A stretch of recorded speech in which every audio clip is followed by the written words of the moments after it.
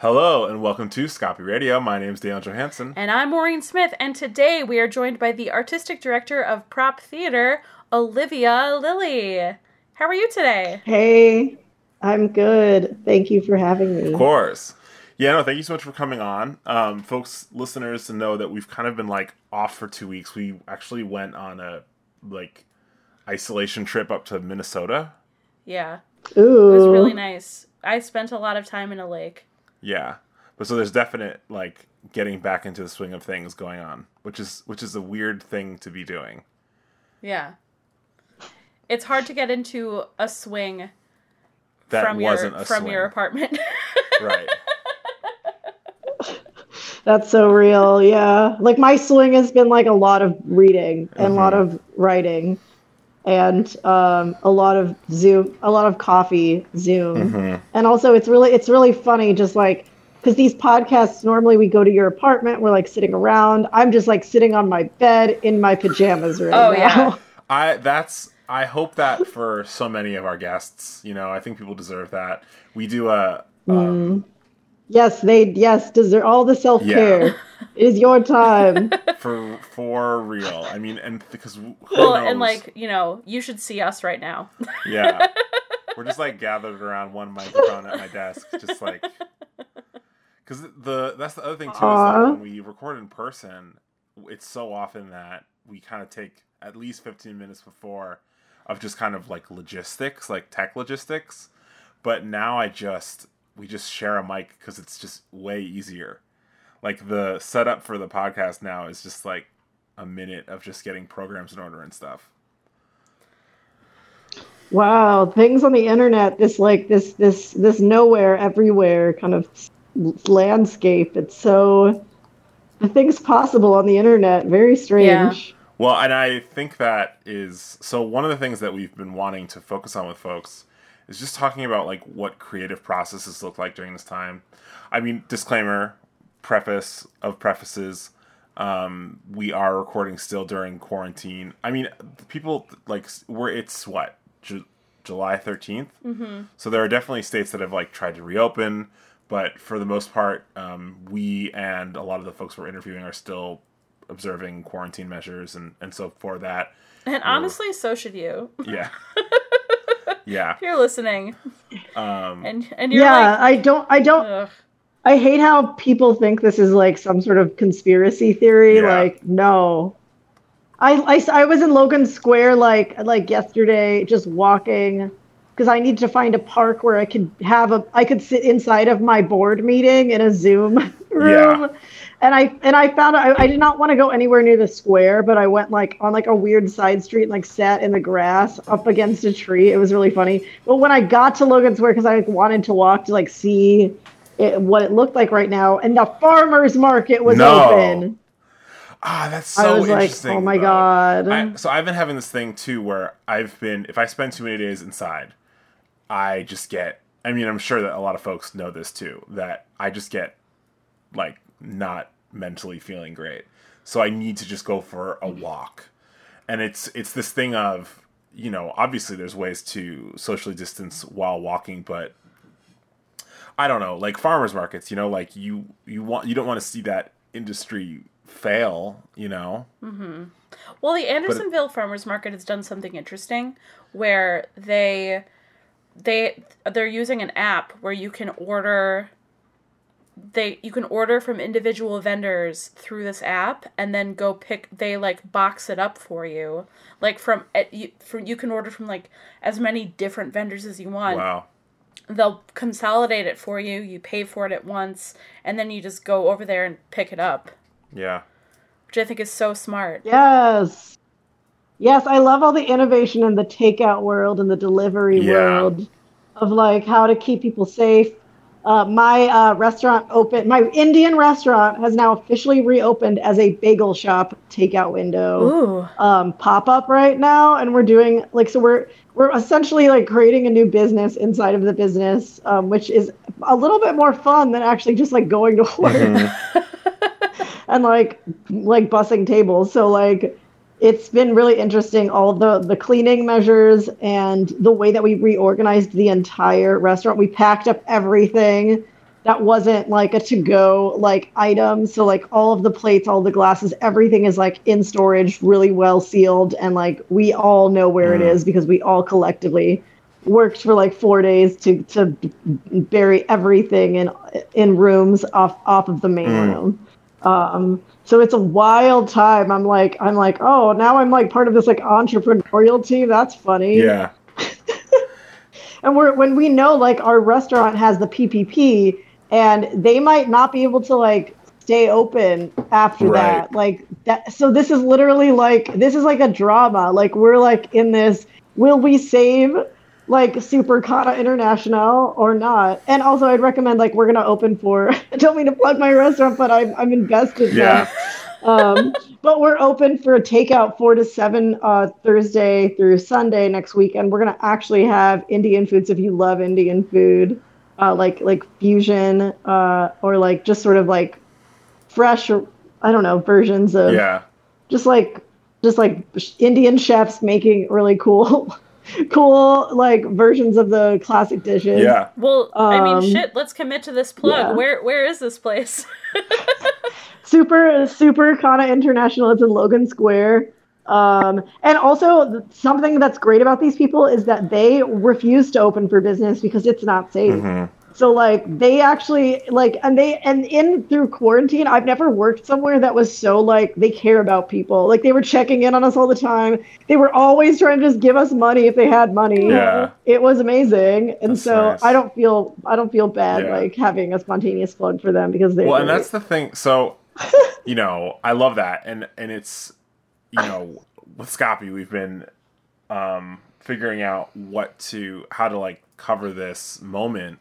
And one of the things we've been wanting to focus on is talking about just what creation can look like. There's been a few interviews we've done where folks have been like putting on performances and at least at the beginning of it, you know, it's looked a lot more like folks putting together single acts into kind of like a variety show type of thing. But, you know, more and more we're seeing folks trying to tackle like full-scale performance and things like that. And I know that you've been working a lot on that. And I know that Prop Theater has been going through a lot with the beginnings of you know, with what quarantine. Sorry, the cat just distracted me a good amount.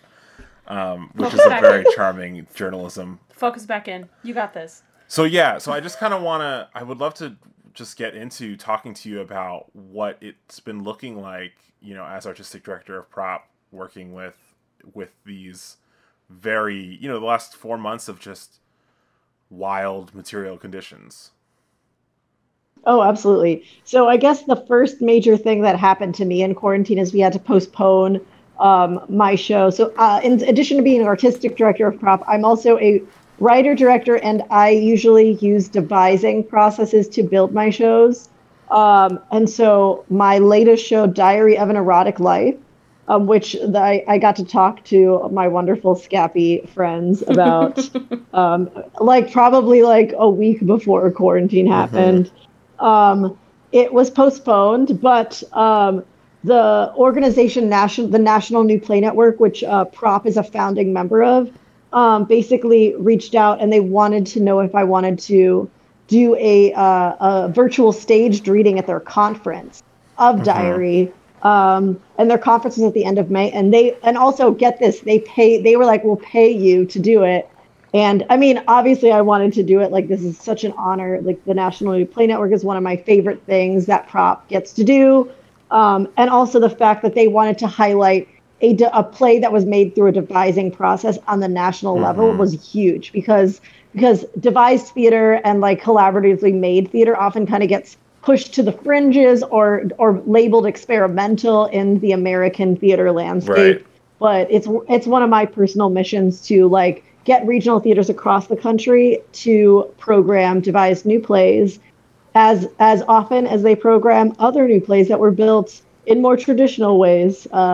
So one day, hopefully that idea will just be like normal and I won't even have to like introduce it as an idea. But this was like a really great step towards that. So we started to go like, okay, Zoom is now our method of like our medium. Like we have to take this medium seriously. Because of course, like the first couple of weeks of quarantine, we were like, what is this Zoom? What are we doing? Like, there's no way anyone like there's a delay when people talk. Like there's no way this is gonna be compelling. So me and my cast and my assistant director team of Vero Maynez and Alice in Tibet. Oh my God, sorry, my mom just sent me a really crazy text. Hold on, I'm reining it back in. I'm zoning it back in.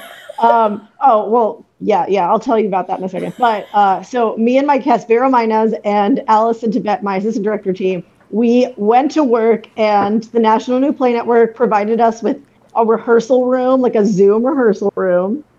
And we like took it really seriously and we started to use like the frame and we started to like be very, very intentional about who was looking at each other when and all of that.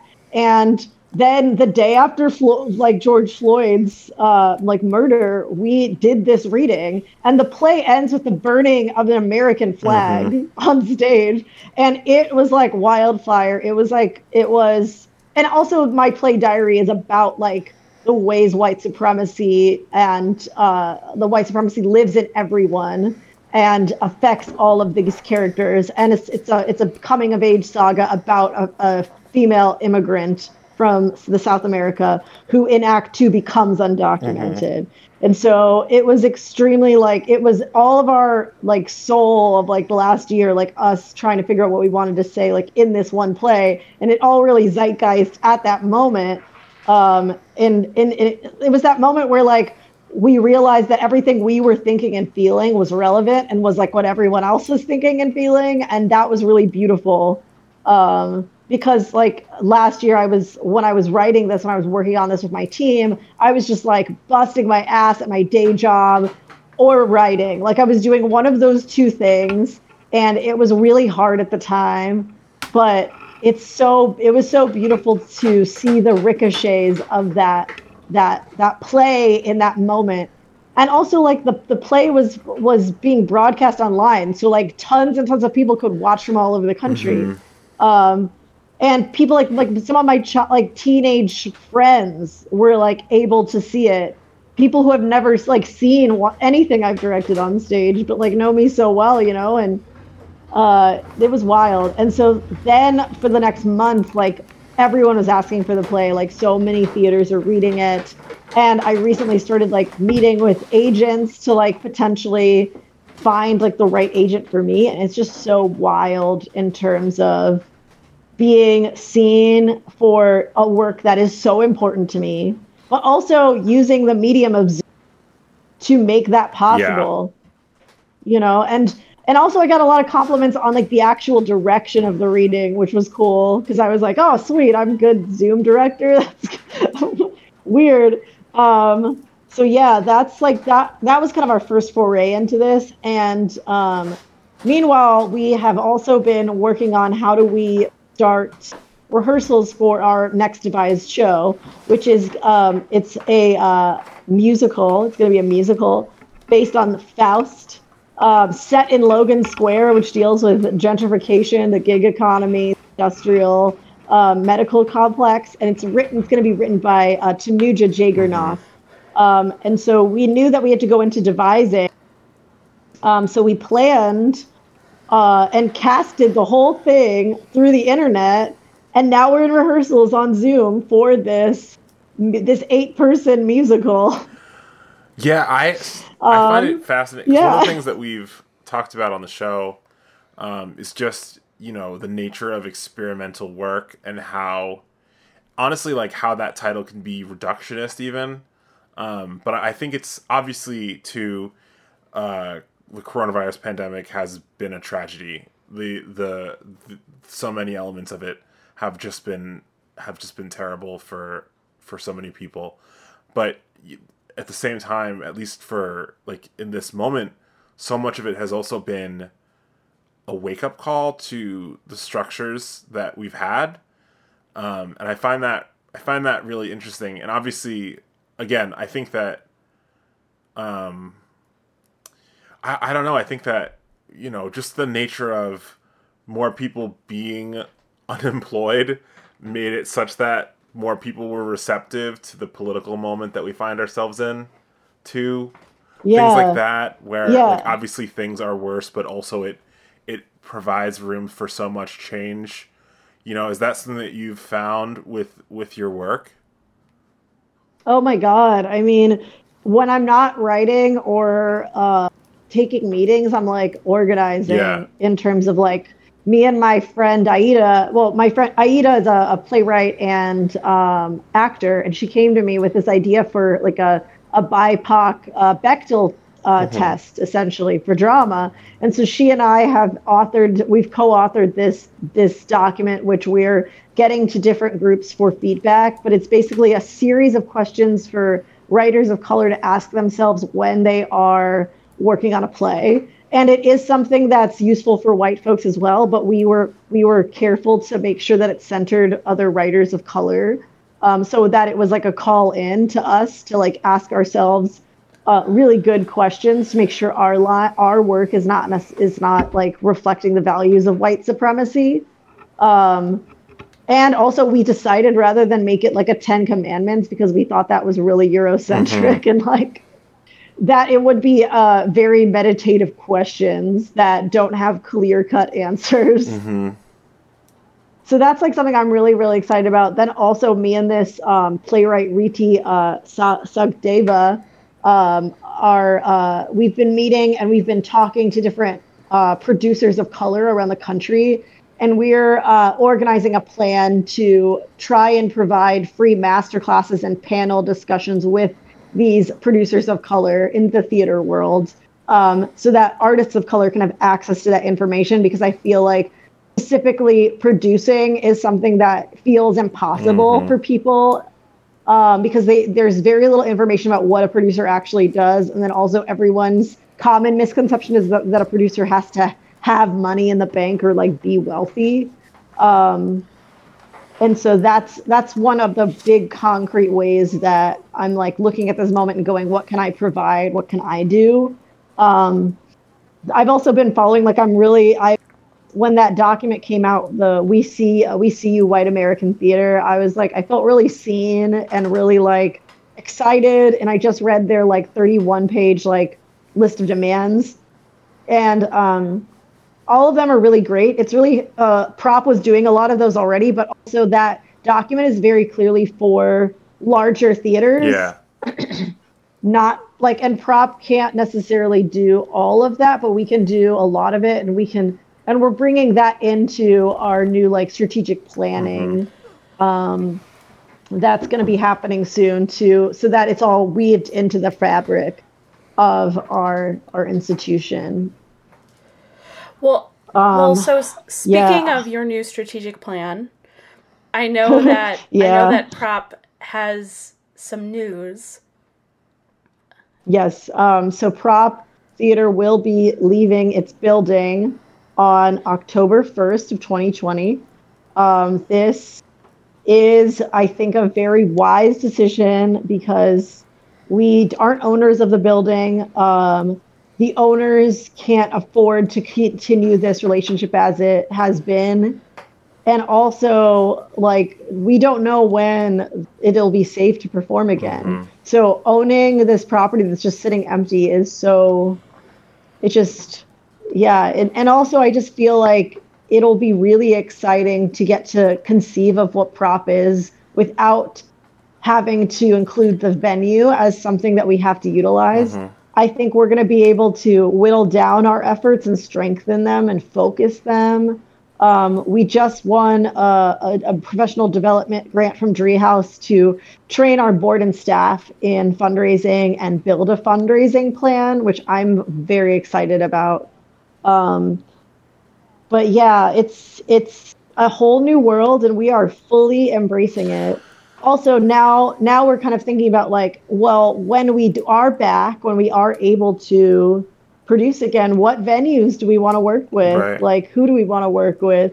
that's a whole new question that we've never been able to ask ourselves before. So I'm talking to all of my casts and asking for basically information on any venue that they love or that they don't like or whatever, so that whatever decision we make for prop in terms of where we're producing will be an informed one that everyone feels comfortable with. Well, I think that it's really interesting because especially talking about some of the stuff we've talked about already, is how much the pandemic has been a catalyst for something like that. Like I know a year or two ago, we've had conversations about prop where, the building, the fact that there is the space that prop has was so important to its identity. But when you let us know like that was what was going on, it in a lot of ways makes total sense to me, not just in the sense of, the obvious, which is having to deal with pandemic conditions on budgeting and this, that, and the other, but just the changes that are happening in performance right now, like what we've talked about, like different rehearsal practices, like different writing practices, like things moving digital, things moving to streaming, this, that, and the other. The physical space is it's becoming, it's hard to think about it like this, but it feels like in some ways it's just becoming more and more, it's less necessary, the physical space. Yeah, I've been thinking a lot about how prop is a state of mind, how it's like prop is like the what's between people when we're working. Like it's about going, what do you think? And that defining like adaptation of something as being the thoughts and feelings and like needs and wants and like desires of the ensemble, all of which like usually are from Chicago or from the Midwest and have gathered here to say something specific about our communities here. Yeah.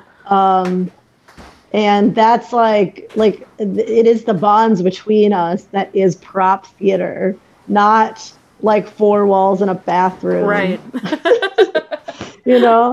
Like, and that, yes, prop always had this mom and pop shop aesthetic, but one of the ideas that I have is like, we make sure that when we are occupying someone else's space or when we're rehearsing or performing somewhere else, we will bring prop with us. Like we'll bring some of the like memorabilia or like so that the history is on the walls. So you'll see, you'll feel that mom and pop shop, even though maybe the building, it looks a little bit like fancier or cleaner.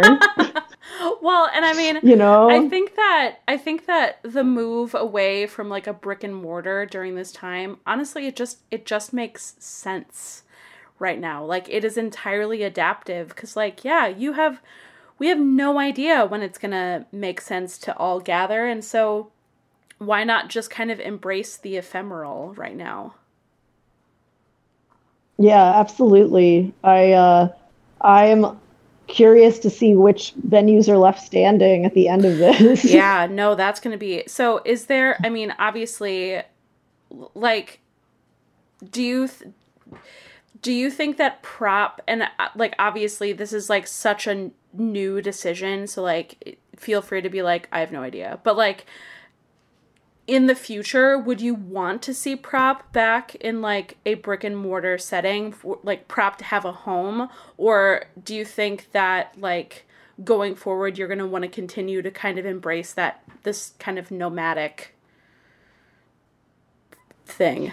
Oh, that's a great question. I would say the number one thing that prop will need is like a year-long rehearsal space. Yeah. Like our own like rehearsal space. That would be so beautiful because then you can do like a lot of smaller scale things there. And we do so much like development and new play development.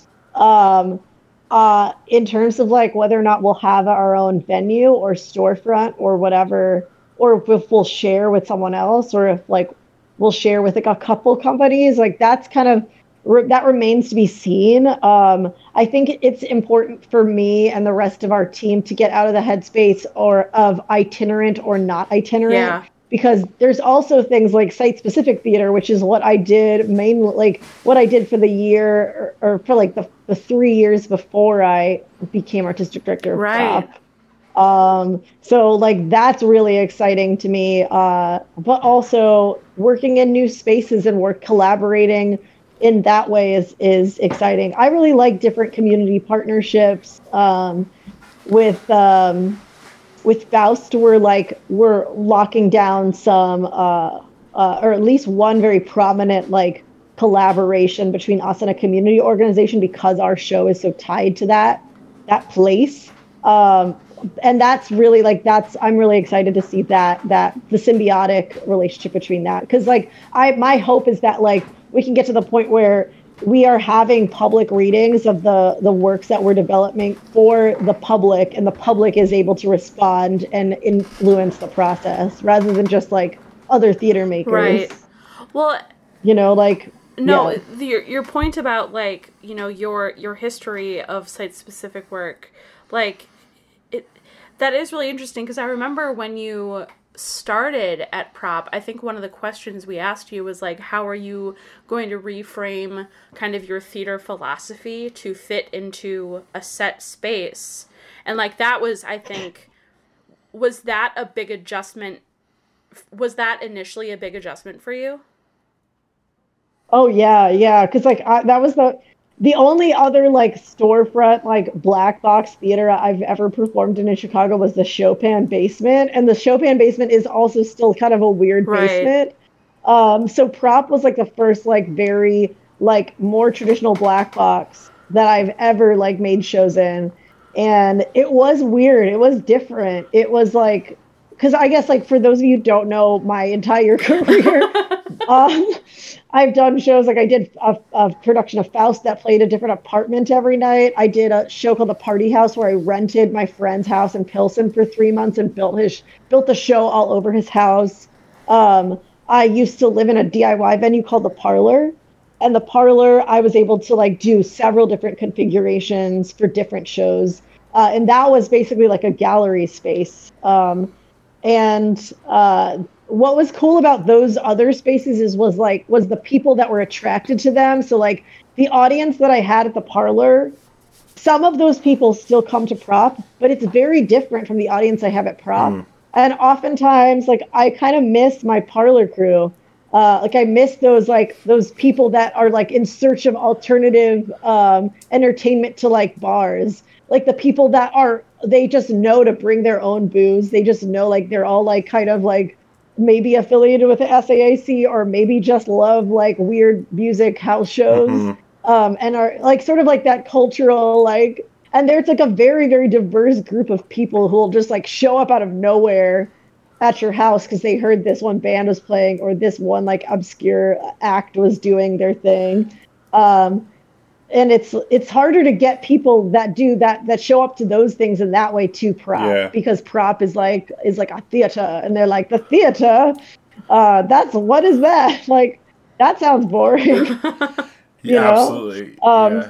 So I'm excited to break out again of that, break out of that black box, and see where what the next evolution is, honestly, of the work that I'm doing as an artist, and also the work that I'm curating and championing as an artist at Prop.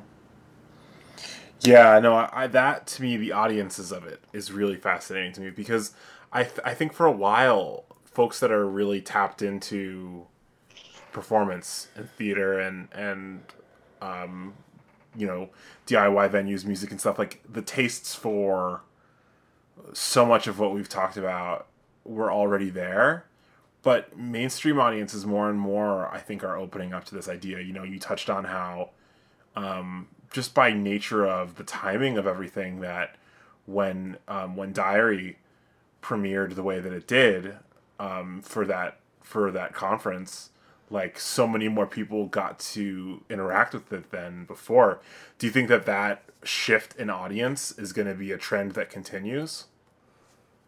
Yeah, I mean, we at Prop have started like a committee on our board for the research of streaming and video, and basically like how can we make that a regular part of our output Right. at Prop, and like how can we really invest in making like really beautiful video recordings of our plays, and then how do we create another revenue stream from that? Because also something that this has made me think is like, wow, I'm starting to imagine like a life for plays that we make. So now we have, which I'm super proud of, like rights and royalties agreements with all of our casts at first rehearsal. Oh my God. Like, so when an actor signs up for a show in Chicago, they get a contract for like their workshop. They know they also get first right of refusal for the full production, and they get a royalties contract on the same day. Like, that is great because, wow, that's a plan. I mean, and that's fascinating because that's the thing with the digital space, right? Is that it makes these things tangible, I guess, so early. You know, the reality is that if you're able to, you know, maybe, like, there are people that are working on projects and they're releasing roughs into their like rough drafts to their Patreon people or whatever. Like, the fact of the matter is that so much of, you know, as a historian or like as a journalist, it's fascinating to me because, you know, when we're looking at stuff that was made like even 30 years ago, it's so much harder to try and imagine what like the rehearsal room was like. But so much of what is possible now has these processes recorded, you know? I think it's fascinating. Yeah, you can like legit record a Zoom like rehearsal, Right. which I haven't.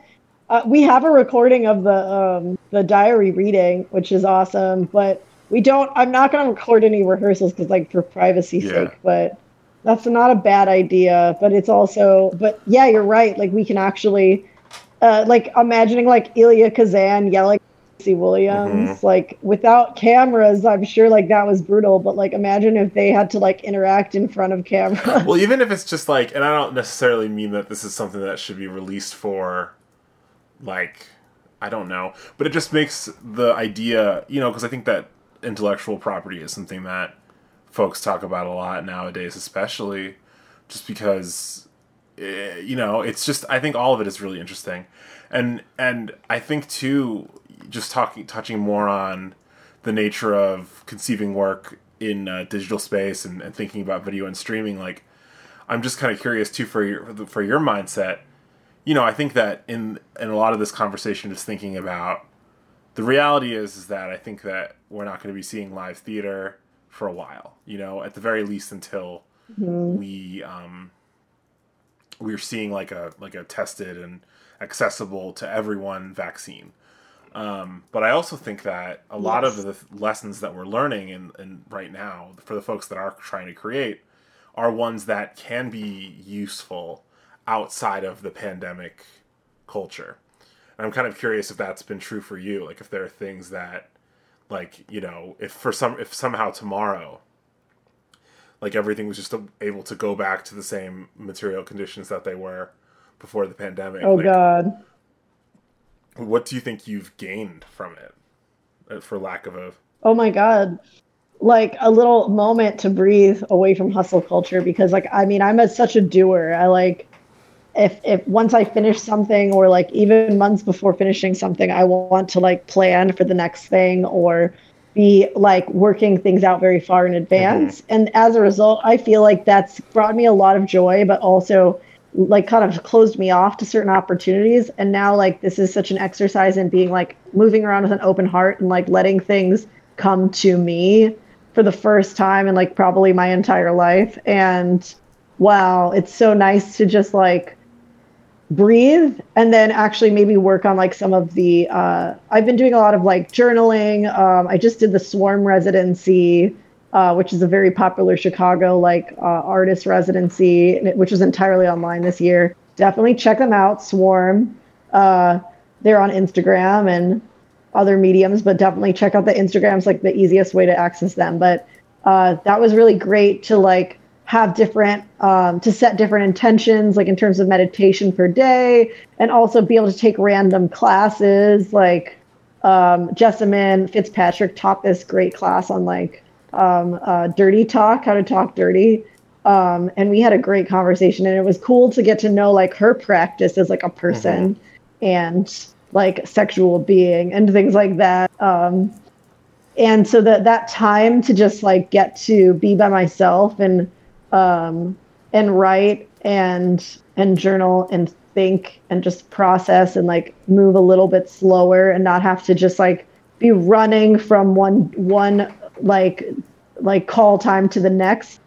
It's been like extremely transformative for myself. And also like my another thing, I'm reading a really awesome called Trauma Stewardship, which Tanuja recommended to me, and it's like because big thing I'm learning from that book is in order to like help other people, you have to like take care of yourself, which seems like a little thing, but I'm really working on like healing and like dealing with myself when I'm upset, you know, so that I can then be more present and like more helpful as a leader. I mean, also for myself, so I can feel good. But I mean, I always think of other people, so I'm always like, oh, this is really actually like helping me see this more clearly, be a little bit more balanced, be a little bit more organized, be a little bit more whatever. But also then the radical idea, you are enough.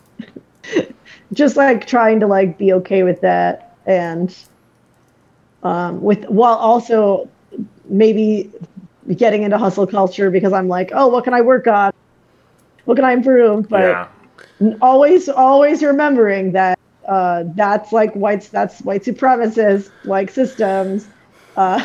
You are enough is a very important thing to practice. Honestly, like what I've personally gained through this time, and what I've really started appreciating in my different collaborations is just kind of like forgiveness and space of people, and the actual real acknowledgement of spoons, you know what I mean, of like being, with hustle culture, there is this expectation that people should be able to deliver on things as quickly as possible, and we're always looking for the next piece of content, or we're always looking for that next project, that next thing, and like just the reality of it is like that's just not possible the way that it was before. And so adjusting expectations not only for others but for yourself is just like, let's say we snap our fingers and everything goes back to normal tomorrow. Like, I just hope that that's something that we can take with us. Yeah. Oh God, that's actually kind of scary. That's a scary thought. Like if they got the vaccine tomorrow and everything just tried to like start moving, that's like actually like a little mildly terrifying. Like the thought of, wow. I mean, like honestly, the thought of things going back to normal is like scary. I mean, that's the thing. Yeah. I think that for so many people, like, normal wasn't normal. Normal wasn't healthy. Right. Yeah. So I don't know. I think that we have to come out of this time changed. You know. I mean, it's also kind of like nice getting to know. I feel like I've gotten to know more of the people that I like know. Yeah. I don't know, like, or people that I've seen across the city who are also in the hustle, like with all of us, like us in our day jobs and our art and like our running around, like all of us are such warriors. Like we are so powerful, and it's crazy what we put up with. But the fact that we're all doing it, like it's so wild. Yeah. Like there's so many people that this is our like everyday existence. This is like our life. This is our whole world. Like the Chicago arts, like our artistic community. It is very I can't wait to hug so many people, even people I barely know. I'm like, come here, I know you. Well, we have a few minutes left, so as you know by now, the last thing we love to do with all of our guests is a 1-minute plug for anything they have upcoming. Sometimes it's very obvious, like letting folks know where they can keep up with upcoming performances if they were being online or otherwise, or learning about future works and projects and things like that. Otherwise, we love hearing shout-outs to other folks that you think are doing dope work, or any media that you are consuming, self-care, otherwise, music, movies, TV shows, things like that. Oh my gosh, I'm so overwhelmed by this question, but I will plug something. So follow Prop Theater on Instagram, and theater is spelled weird. It's THTR. Yes, there is a story behind that, and yes, it was some kind of joke that old white men came up with. Whatever. It's cool. I like it. It doesn't have to mean that story. Prop Theater on Instagram.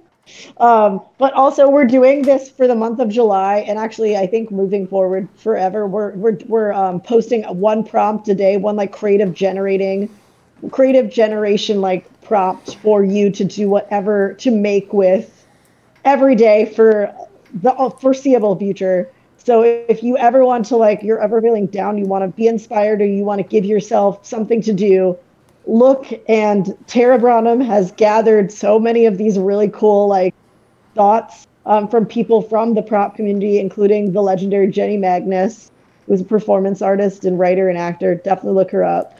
And then also Prop does Small Hours Festival, which is a monthly monologue festival or monodrama festival, where we pair Chicago actors and writers, and they create a new work in 48 hours. And then we have a whole evening, the third Thursday in every month, where we release the videos. And all of the videos that we have ever made for that are available on Instagram at Small Hours Festival. And it's not just Chicago artists, it's also some regional artists, such as like Milt Ortiz and Monica Sanchez. Oh, yeah. And then the last thing I'll plug is that, so my play Diary of an Erotic Life got onto the Kilroy's list this year, which is awesome organization that honors some of the best unproduced and underproduced plays by women and non-binary playwrights from across the country. And this year they specifically honored plays that were postponed or canceled by COVID. And tomorrow night, I think it's at 7 Central on July 14th, they're having a Kilroy's List celebration. And there's going to be performances of new monologues from new plays across the country that also made this list. So if you are interested in writing by awesome like women and non-binary artists, and you're free tomorrow, check that out. It's going to be really fun. It's free. And there's going to be some really like cool speakers. Do you know if that's going to be available? If people miss it, do you know if that's going to be available after the fact? Oh my gosh, that's a great question. I'm not sure, but you can always look up the Kilroy's List. They have a website. I'm pretty sure it's thekilroys.org or .com. Check it out. Try either. It's one of those. And they also sell books from past years' events too. But I would say just check there, and there will always be up to date. And I do not know if there were, what a question.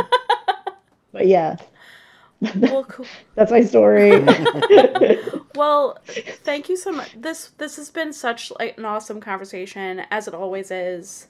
Like, we so appreciate your time.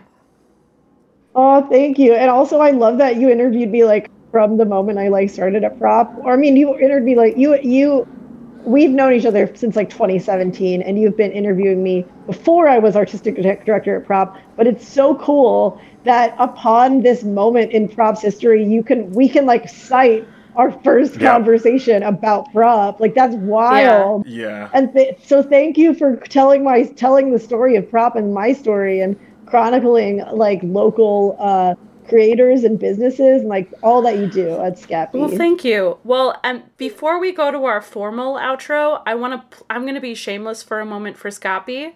So listeners out there, we're in the middle of our Sustain campaign. If you're in a position to support us for $2 a month, that gets you a subscription where basically whenever we post something on the site, you get an email with that piece of content directly into your inbox, and you don't have to fight the algorithm. And it makes a really big difference for us. It allows us to keep all of our content free. This subscription is optional, but it really does help us. So if you are in a position to give $2 a month, it really makes a huge difference. And that's something that we'll say in our plug. But specifically now, during our Sustain campaign, please consider it. Yeah, and I'm actually going to go ahead and say, too, like, I'm going to make this the new outro, I think. I like this better for this month. And say, if you haven't already, find our Discord server. There are a couple ways you can do that. Find it in the Sounding Board Facebook group. But that's really been the best place for our community right now in this time. There's a lot of, like, voice chat channels and text channels where folks are communicating and talking. And, you know, I think more people are moving away from Facebook in this time with everything that's going on as far as, like, white supremacy being called out on that platform. So head to our Discord. It's really fun. Definitely. We're on it right now. Yeah. Yeah, you could have just dropped into this interview if you wanted please to. don't. Yeah, don't do that. Don't do that. But cool. Thank you all so much for listening. Go out and make something.